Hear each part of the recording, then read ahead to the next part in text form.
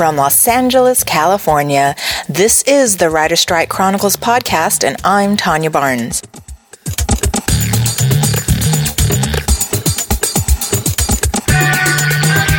Hello, everybody. Today is Friday, January 4th, 2008, day 61 of the Writer's Strike. In today's episode, I visit the only targeted picketing location for the first week of January, which is NBC Studios in Burbank. It was there that I met up with one of the newest members of the Writers Guild of America, 22-year-old Savannah Dooley, to discuss social networking and the future of television. Now, Savannah has an impressive pedigree, and she represents the second generation of an entertainment industry family. Her father is Paul Dooley, who, in addition to appearing in such movies as Popeye and Breaking Away, has also appeared in a number of television shows, including My So-Called Life, Dream On, Grace Under Fire, Curb Your Enthusiasm, ALF, and Star Trek Deep Space Nine. Her mother is writer Winnie Holman, who is best known as the creator of the television series My So-Called Life. It's worth noting that My So-Called Life was produced by Edward Zwick and Marshall Herskovitz, whose latest enterprise, Quarter Life, a contemporary coming-of-age webisode series featured on MySpace, was recently sold to NBC and will broadcast on the network in the spring. What is most significant about Quarter Life is that, unlike most television properties today, the producers retain full creative control and ownership. In the podcast Art Film Talk, host David Thames interviews Marshall Herskovitz about Quarter Life, and what we're about to hear is a clip from that interview. You know, one way to look at the impasse of the current writer's strike is the whole issue is about the internet and new media. But I think that sort of both the networks and the writers are they're kind of thinking about new media, but in an old media kind of framework. Yes. And do you have any comments on that issue? I agree with you. I think that the underlying assumption in these talks is that these six big companies will dominate the internet the way they dominate television. And the whole point of the internet is that no one can dominate it. And, we in the creative community should be talking about how we can seize the means of production and distribution on the internet because we can. And I wish more of my colleagues were striking out on their own and becoming producers and creators of content that belongs to them instead of to a big company. So, listen, I'm a loyal member of the Writers Guild, and I certainly support their attempts to get whatever benefits they can for all of our members. But nevertheless, we should be thinking more independently than we are as a creative community. That was Marshall Herskovitz, one of the producers of Quarter Life, as interviewed by David Thames in the podcast Art Film Talk. For more information and to hear the entire episode, go to artfilmtalk.com. Okay, that's it for now, so let's roll sound with Savannah Dooley. Hi, I'm Savannah Dooley. I've been a Guild member since about a week before the strike began, and I'm 22. So I'm here right now with some friends just striking away because I got a call from my captain saying you should come here. It's ultra important for the next couple of days. Shit, so you've been in the Guild only, a week before you got, oh man, can you talk about that? Yeah, it was like I got my little folder with the stuff and then we were on strike. How did you feel about that? It was like a joy tempered with slight disappointment. I didn't really have a chance to be that disappointed since I was still, reveling in the fact that I got to join at all. I didn't know, no one knew at that point how long the strike would go. No one was really making predictions. They said it could be as long as the one in 88, which was, how long was that? Do you know how long that one was? 5 months. So this is still kind of starting out. So how'd you get into the Guild in the first place? I got my first job. I basically had some connections through my mother, who's also a screenwriter, a TV writer. She wrote the show My So-Called Life. So a friend of hers had read a spec sample of mine, and he was putting together a teenage show for the N. I wrote an episode for it. It never aired, but I still got my little credit. Yay! And then I signed on to write this movie for ABC Family which I was in the middle of that when the strike ended. The strike started. Okay. Sorry.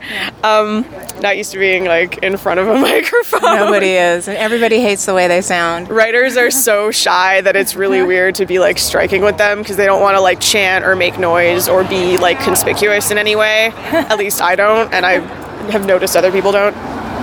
But then I also got a chance to develop this pilot for CBS based on a sample that they had read of mine. That's cool. Well, congratulations. I'm sorry it's got off to such a lame start, but hopefully, after this is all over, it'll be all worth it. What's your take on that? I'm really sort of just waiting it out to. I have to have faith that my jobs will still be there for me when I get back. Yeah. If they're not, then I'll move on to something else. I really respect the reasons that we're striking, and I wouldn't want to live in a guild where we don't get the money and the respect that we deserve. Yeah. So, okay, so you're 2 months into the strike. Where's your resolve?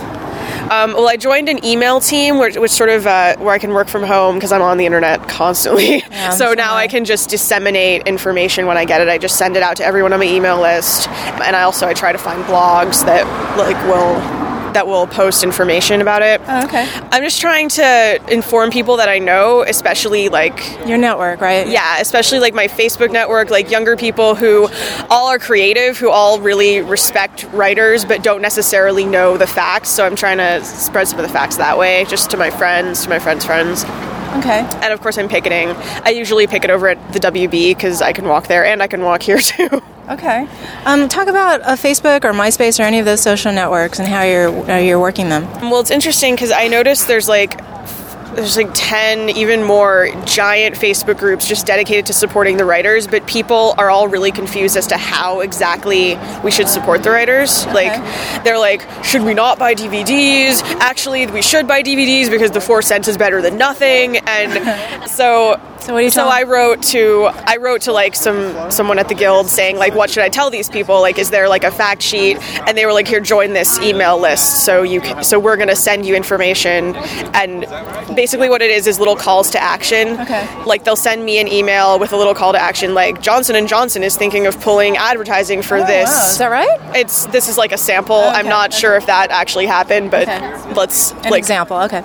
So if you call up, let's say that happens, you call up Johnson & Johnson, say this little statement that they put it right in there, so you can just read it if you're really shy, which I know I am. Okay. And so they get this influx of calls, and it may influence their decision. How long have you been on Facebook? 4 years, since it started. Okay. Yeah, since I went to college. They're saying it's going to be the social network for next year. It's going to surpass MySpace. What do you think about content that's going to be shown on the network? Wow.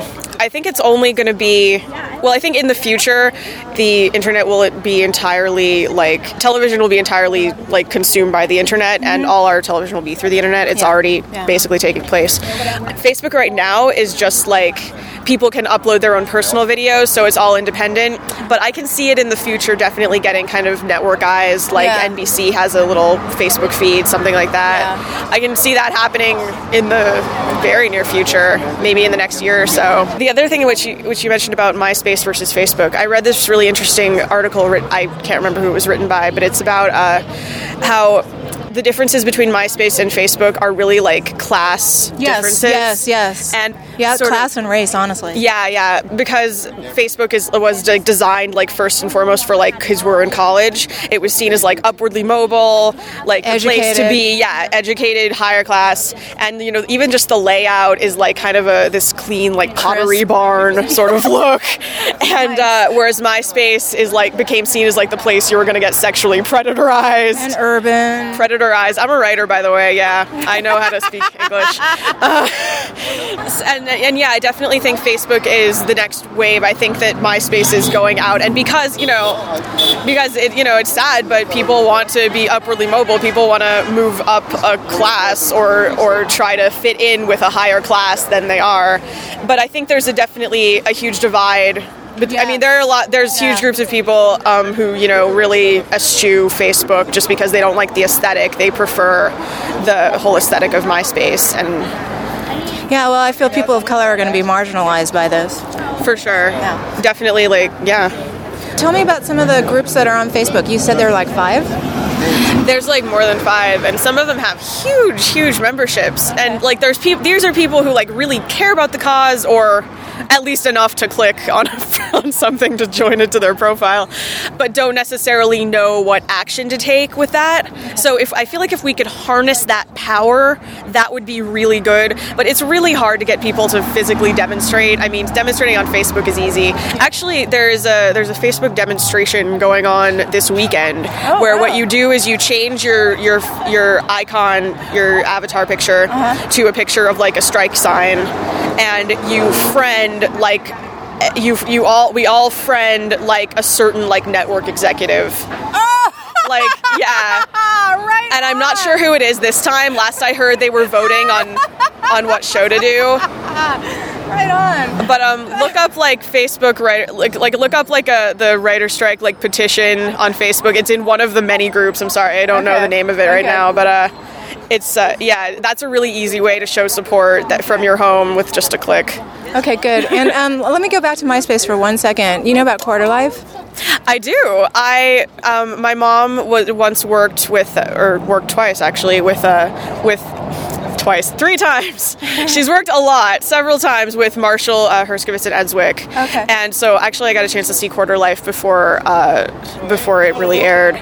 What do you think of it? I think they aren't really putting a lot into the website, and I think the reason is that they sold it to NBC. Yeah. They had this whole plan to have it be a whole networking site, and I feel like it could have maybe taken off, but I don't think they're putting a lot into it. Since they sold it to NBC, yeah. Yeah, and I guess I can understand that, because what's really the point if now it's going to be on TV? What do you think of the show? Have you seen it at all?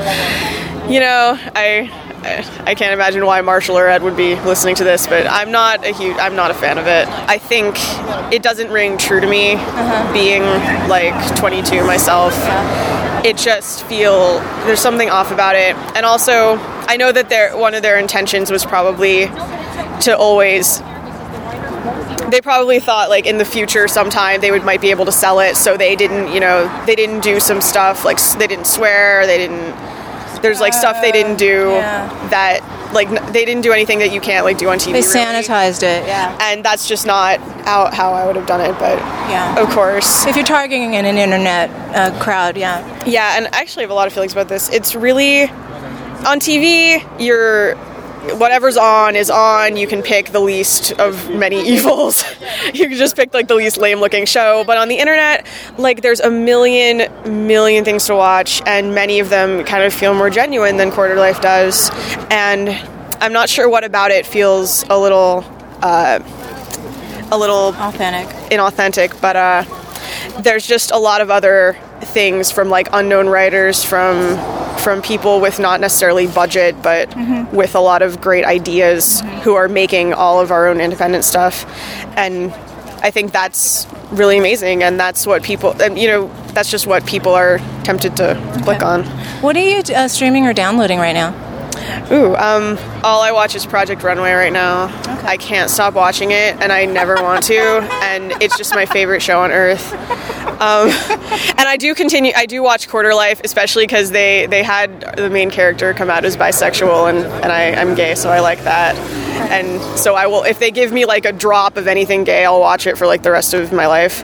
So Have you ever thought of creating internet content that speaks to you? I have a tiny bit. I mean, I've thought about it a lot, and I created a little short film which I put up online. Ooh, where can we find it? It got taken down, and I feel really bad. I haven't gotten around to putting it back up, but someday it'll be back up, and I plan to take the internet by storm. Okay. One of these days, as soon as I get off my couch. But I would really actually like to do a whole, internet TV show. That's really in my plans, and I'm completely serious about that. Now, you said you're 22. I want to focus just for 1 second about how people of your generation are really embracing the internet and using it as their form of media. Yeah. What can you say to people who are over 40? Well, there's two kinds of people who are over the 40. The kind who actually know how to use the internet, and the kind who don't. just learn. It's a really useful tool. I mean, my father is about to turn 80, and he doesn't even know how to type on a computer, and it hasn't hindered his life that much, actually. But if you have any desire to learn, if you can try to get into it a little bit, it's a wonderful way to get content out there. I mean, it's just putting creative content back in the hands of the creators, which is incredible. And that's exactly what this strike is about. I mean, we were visited the other day on the WB picket line over there by, I forget his Patrick, the head of the Patrick Verone. He was here yesterday. It wasn't yesterday. It was a few weeks ago, but he visited there, and he was advising us to feel free to make some web content, especially about the strike, to raise awareness. So I'm going to do a little bit of that. That's completely the future. So if it is the future, the media moguls really have no control of it. Why would you even be striking against them? Why don't you just go out on the internet and just do it for yourself? Because right now there's no money in it. There's no money at all, and it's hard to reach a wide audience, because how are people going to know to click on your one thing? It's one drop in a million things online. And again, just the money thing. People need money to live. I copy that. Any parting shots? Anything you want to say as we wrap this up? Try to do anything you can to help with the strike. Even if you're just a fan, fans are completely welcome at the picket lines. Sometimes you meet really cool writers of stuff that you love, that you didn't know they wrote it. It's really fun. And join a Facebook group, start an online petition, email a company. These things are all subscribe really to my blog and podcast. Yeah, these things are all really easy. They're minimal effort, and forward emails saying boycott Sony products. Write to Viacom. That's really the best thing you can do, and with the most minimal commitment. Great. Thanks so much for your time. I really appreciate it. Thank you for interviewing me. That was fun.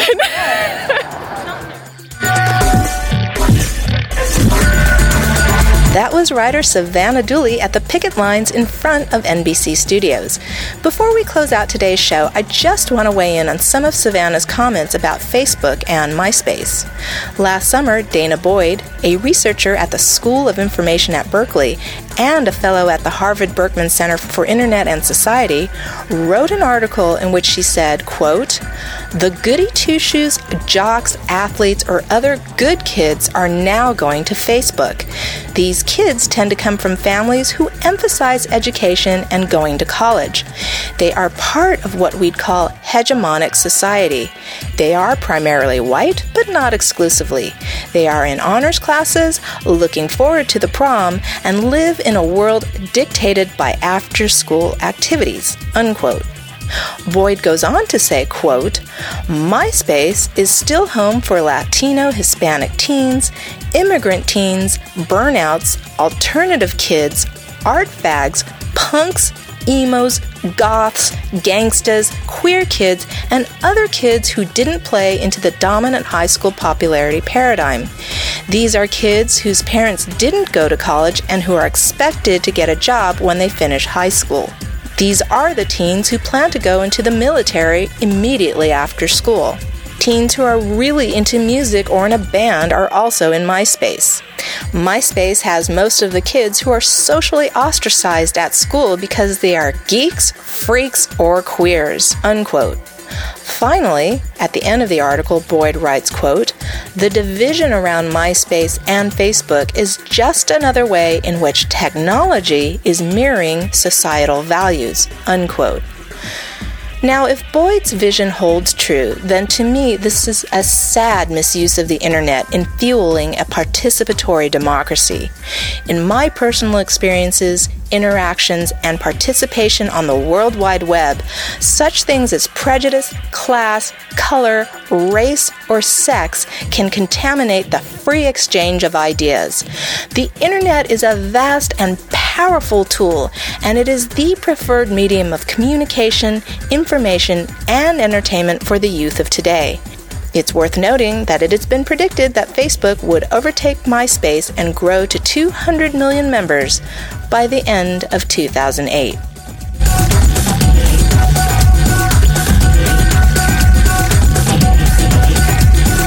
You have been listening to the Writer's Strike Chronicles podcast. For more information, visit our blog at wgastrike2007.blogspot.com.